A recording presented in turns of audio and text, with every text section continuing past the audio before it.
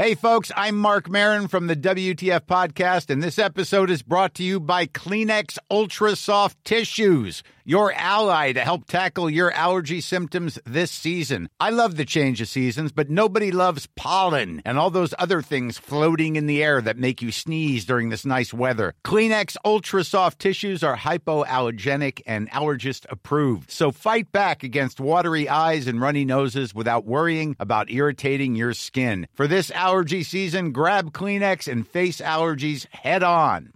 A lot can happen in 3 years, like a chatbot may be your new best friend. But what won't change? Needing health insurance. United Healthcare Tri-Term Medical Plans, underwritten by Golden Rule Insurance Company, offer flexible, budget-friendly coverage that lasts nearly 3 years in some states. Learn more at uh1.com. Ryan Reynolds here from Mint Mobile. With the price of just about everything going up during inflation, we thought we'd bring our prices down. So to help us, we brought in a reverse auctioneer, which is apparently a thing. Mint Mobile Unlimited Premium Wireless. How to get 30, 30, bit to get 30, bit to get 20, 20, 20, bit to get 20, 20, bit to get 15, 15, 15, 15, just $15 a month? Sold! Give it a try at mintmobile.com/switch. $45 up front for 3 months plus taxes and fees. Promo rate for new customers for limited time. Unlimited more than 40 gigabytes per month. Slows full terms at mintmobile.com.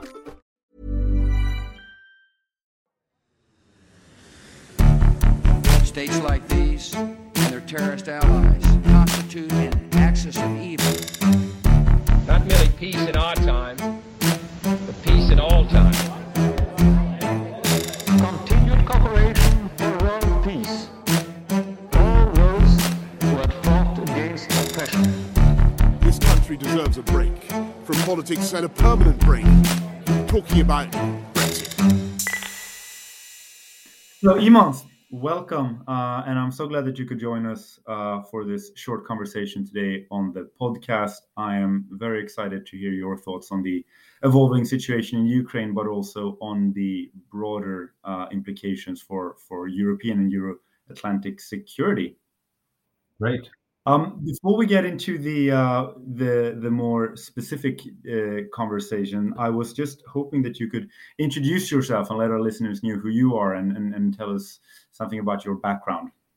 Okay, right. Well, thanks very much for engaging me on this. Very pleased to participate. And I'm a former Latvian diplomat, former Minister of Defense for a short while of Latvia, former Member of Parliament for a short while, a Latvian from the United Kingdom originally, born over there. Parents were refugees.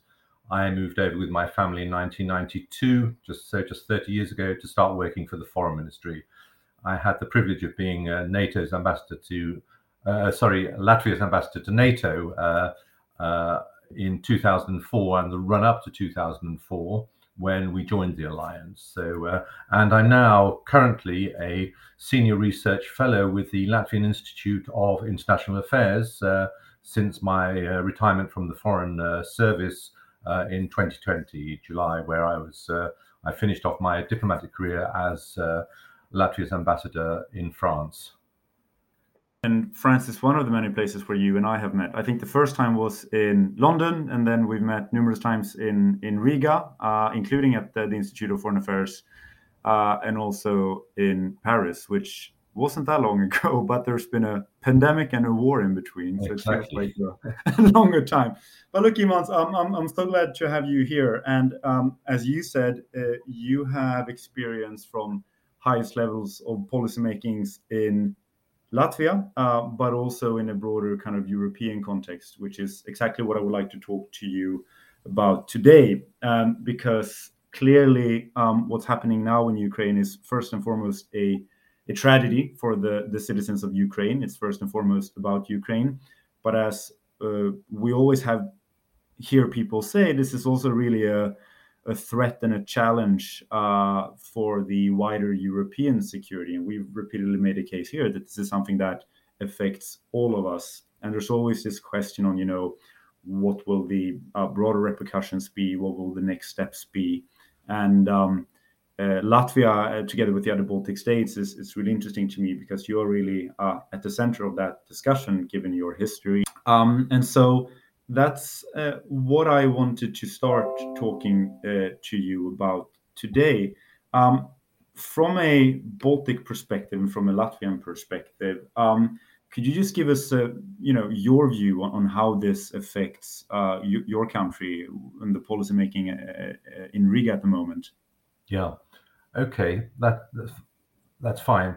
I think we need to start off by not talking about the situation in Ukraine, but let's call it what it is. It's an ongoing war by Russia against Ukraine, which started 8 years ago, and even before the activities of the increased military assault on Ukraine last week. There are already 14,000 people who've been killed in that war since 2008. So I'm sure, in speaking to Ukrainians, they will remind you about the fact that they've actually been at war. A war has been carrying on in Europe for the past 8 years, but it's now obviously coming to a head. Now, clearly, because of the fact that we are in the region, there is a lot of concern also in Latvia, in Estonia and Lithuania about what has been happening these last few weeks. I suppose that our concerns already began after the revolution, the mini revolution that began in Belarus after the last falsified elections of Lukashenko, where suppression, there was the uprising of the people there, suppressions by Lukashenko, and an increasing incorporation of Belarus into Russia. And so we've seen how this has affected the events of last week, with the part of the military onslaught on Ukraine coming through Belarus, which essentially means, okay, they were Russian armed forces going through Belarus, but essentially it did seem that, and it does seem that Belarus has increasingly lost its sovereignty and any real control over what happens on its territory. And so, if on the one hand, we had these myths perpetuated by Putin about NATO encroaching on the borders of Russia, let's not forget that 6% of the Russian borderline is with a border with NATO. What we now see happening is, in fact, that Russia is encroaching on the border with NATO and the European Union. Firstly, with Belarus, where we've had these hybrid war actions by Lukashenko over the last year, with the use of illegal migrants as a hybrid war tool to try to unsettle the internal situation in Poland, Lithuania, less so in Latvia, and obviously, if he were to succeed with occupying and taking over Ukraine, that would also mean that there'd be more of a Russian border with NATO, and there'd be the border immediately with Poland, Slovakia, and Hungary. So clearly, I think that the fact that in many ways we saw this coming, although for many it was difficult to predict whether there would be or there wouldn't be this increased military assault by Putin and Russia last week. It has happened, and it's right that NATO has reacted very quickly to increase the reassurance for Latvia and the Baltic countries, Poland, by increasing the number of troops, putting the NATO response force on high readiness, 8,500 American troops. We've had just an increase of Apache helicopters arriving US. We've had the airborne division, one of the airborne divisions from the United States coming into Latvia, probably from Italy, 4 hours on 4 hours notice. And, we've had increased commitment to the enhanced forward presence, which is the NATO partner presence in our 3 Baltic countries and Poland, which have been here for the past 5 years, since 2017, and which was a direct result of Russia's illegally annexing Crimea, and also continuing with the military actions in the east of Ukraine. So clearly this is now obviously a fundamental change to the security situation in Europe. There's no doubt about that. and the responses have already shown that. Especially if we look at what happened yesterday with the speech of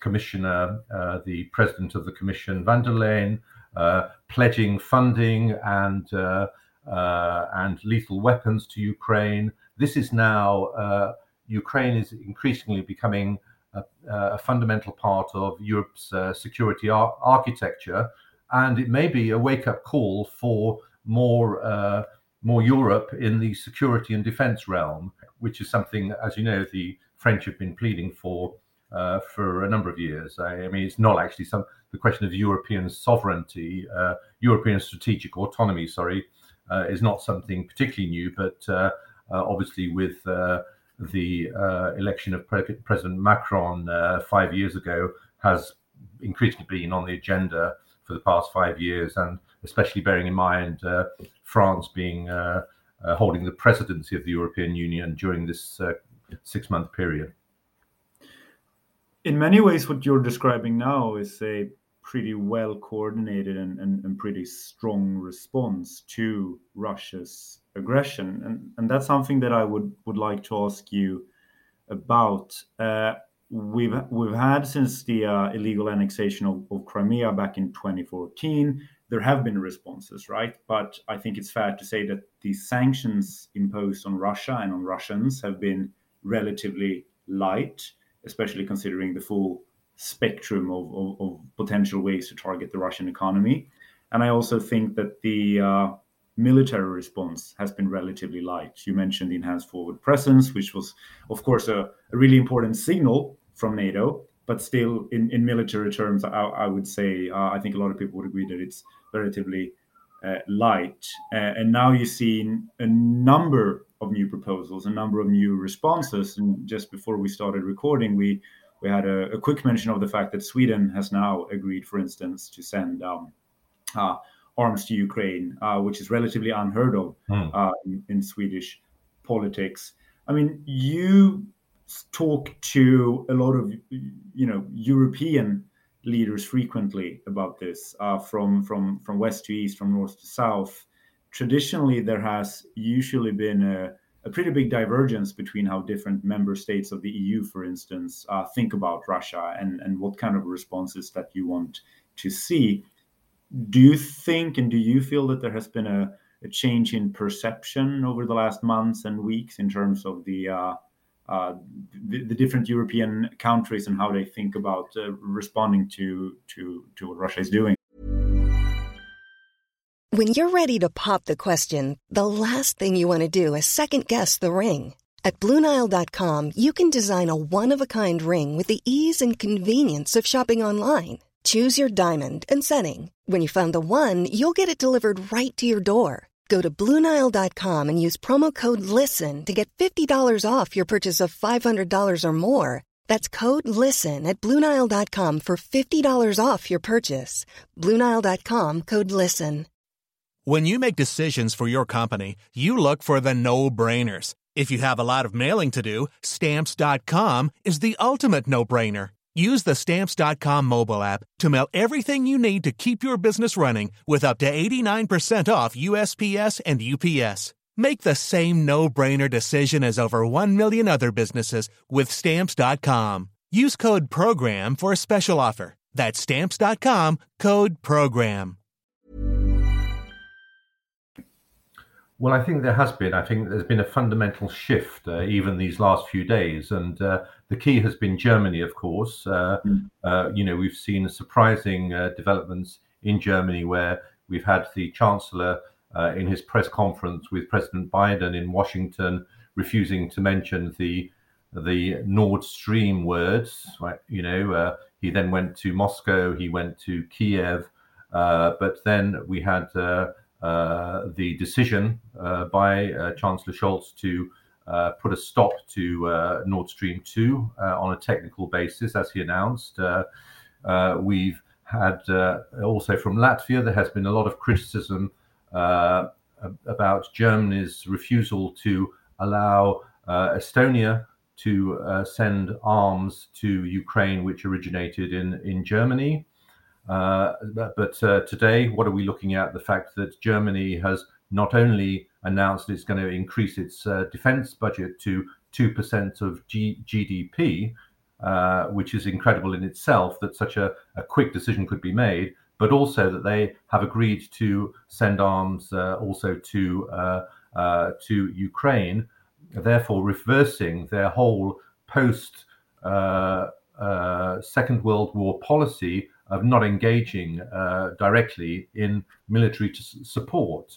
So, I mean, I think these, these illustrate, and of course, we have had various incidents of perhaps not full unity by EU member states. Even last week we were talking about Germany, Hungary, Italy not agreeing to the imposition of the SWIFT, removing SWIFT Russia from the SWIFT banking system.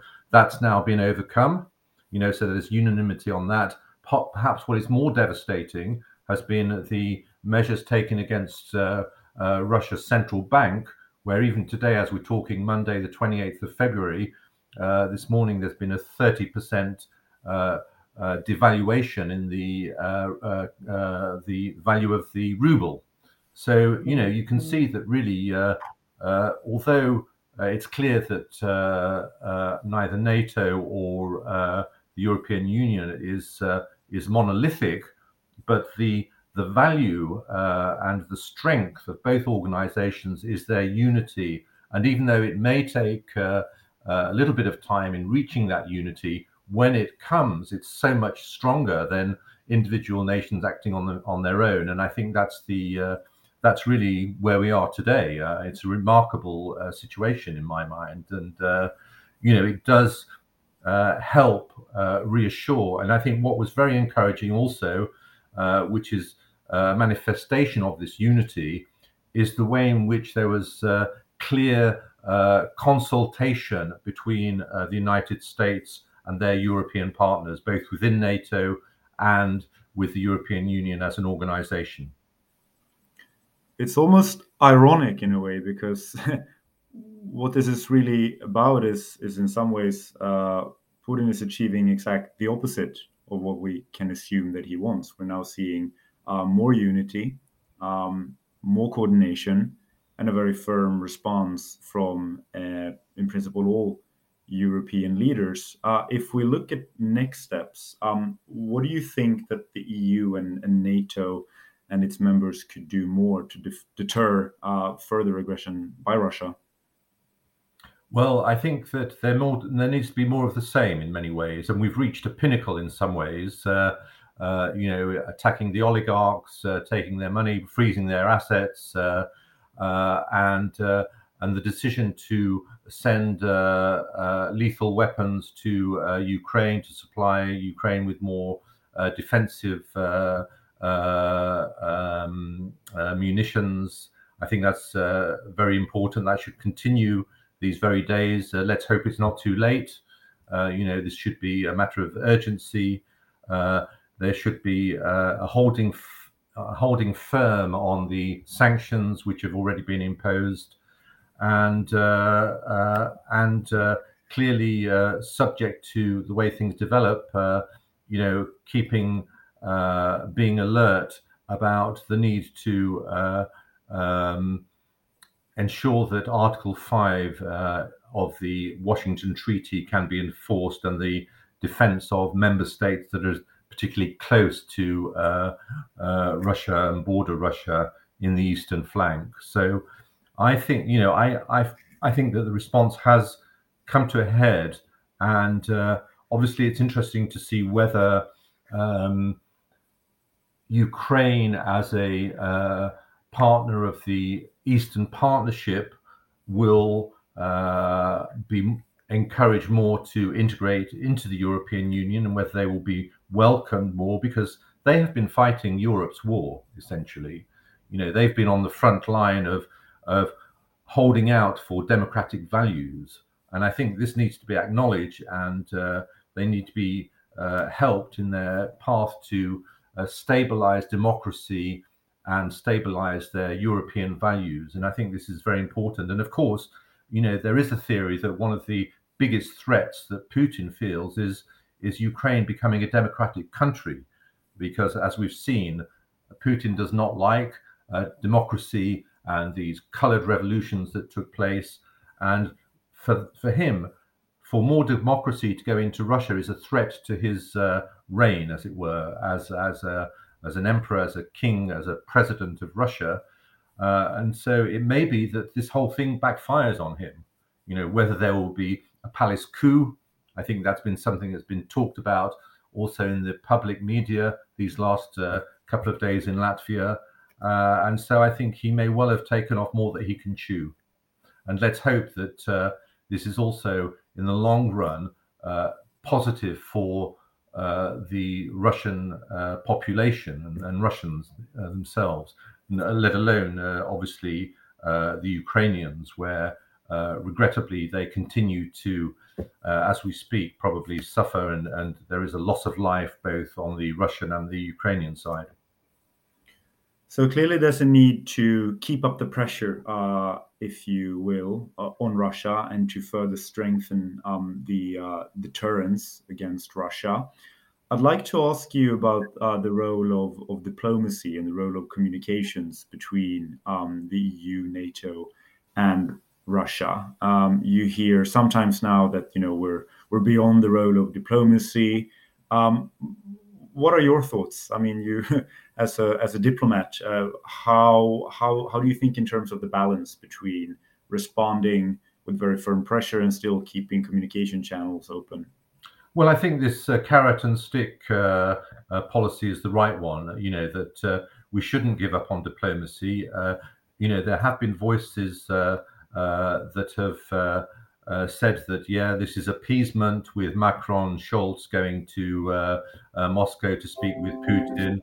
There has, is Scholz and the Macron the new Ribbentrops to Russia's Molotov? Is there going to be a deal done over the heads of the Ukrainians? And this hasn't taken place. I think it's important that channels of communication are left open, even in times of crisis, that there's perhaps channels between Russian military and US, NATO military leaders. So even today, we're seeing that President Zelensky has agreed to meet on some level. There's a meeting between Russian and Ukrainian officials on the Belarus-Ukrainian border in an attempt to try to bring in a ceasefire and a halt to what's happening. So you see that, to my mind, these are very important events that need to be nurtured when the time is right. There's obviously a time when there needs to be a stop to talking, which we saw last week after, the massive assault on Ukraine. There was a pause, but the messages were loud and clear from the heads of state criticizing what has happened. But we see that there was diplomacy taking place in the United Nations. There were consultations amongst NATO member countries under Article 4 of the Washington Treaty. Let's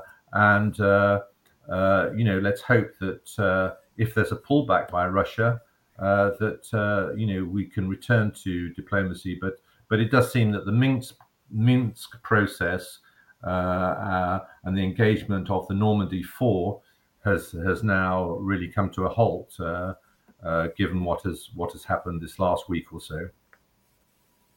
Well, thank you. As a final question, I guess, clearly what we need to think about now is, how can we support Ukraine? How can we deter further aggression by Russia? But if we try to think a bit more in the long term, and coming back to the point that you originally made, that this war is really an affront on all of Europe's security and our ability to live in peace. It's an affront on our democratic values. If we think long term about the need to further strengthen the security architecture or the security landscape, if you will, in this arena, what are some steps that you think that we should be paying particular attention to? Well, I think that we need to build on the unity of NATO and continue the pressure on all countries to increase their defense budgets, as Germany has done. I think that's a crucial turn. I think obviously the European Union will want to consider its strategic policies and whether it should, continue to move ahead on the positive wave that has taken place these last couple of days to show that it is a strategic actor with whom one can calculate and with whom one should reckon with as a force to be reckoned with. And but I think the future is dictated by events. We need to see what's going to happen in the power. Perhaps there may be a power struggle in Moscow, and to react accordingly. And if there's a pullback, if Russia, stops its occupation of the Crimea, acknowledges the right of neighbors to choose their own destiny under the Helsinki Final Act of 1975, rather than trying to move ahead according to the Yalta and spheres of influence approach, then I think we have to wait and see how things develop and react accordingly. But I think the message of unity and strength and speed has probably taken Putin by surprise. And I also think, Imans, that's an incredibly important message to end with. So thank you so much for joining us and for your very informed inside perspectives on what's unfolding at the moment. Okay, it's been a pleasure. Thanks very much, Axel.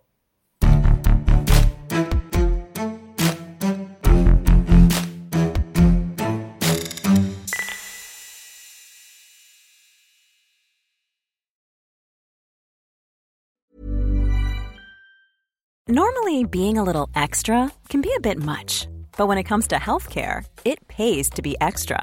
And United Healthcare makes it easy with Health Protector Guard fixed indemnity insurance plans. Underwritten by Golden Rule Insurance Company, they supplement your primary plan, helping you manage out-of-pocket costs without the usual requirements and restrictions like deductibles and enrollment periods. So when it comes to covering your medical bills, you can feel good about being a little extra. Visit uh1.com to find the Health Protector Guard plan for you. When you make decisions for your company, you look for the no-brainers. If you have a lot of mailing to do, Stamps.com is the ultimate no-brainer. Use the Stamps.com mobile app to mail everything you need to keep your business running with up to 89% off USPS and UPS. Make the same no-brainer decision as over 1 million other businesses with Stamps.com. Use code PROGRAM for a special offer. That's Stamps.com, code PROGRAM.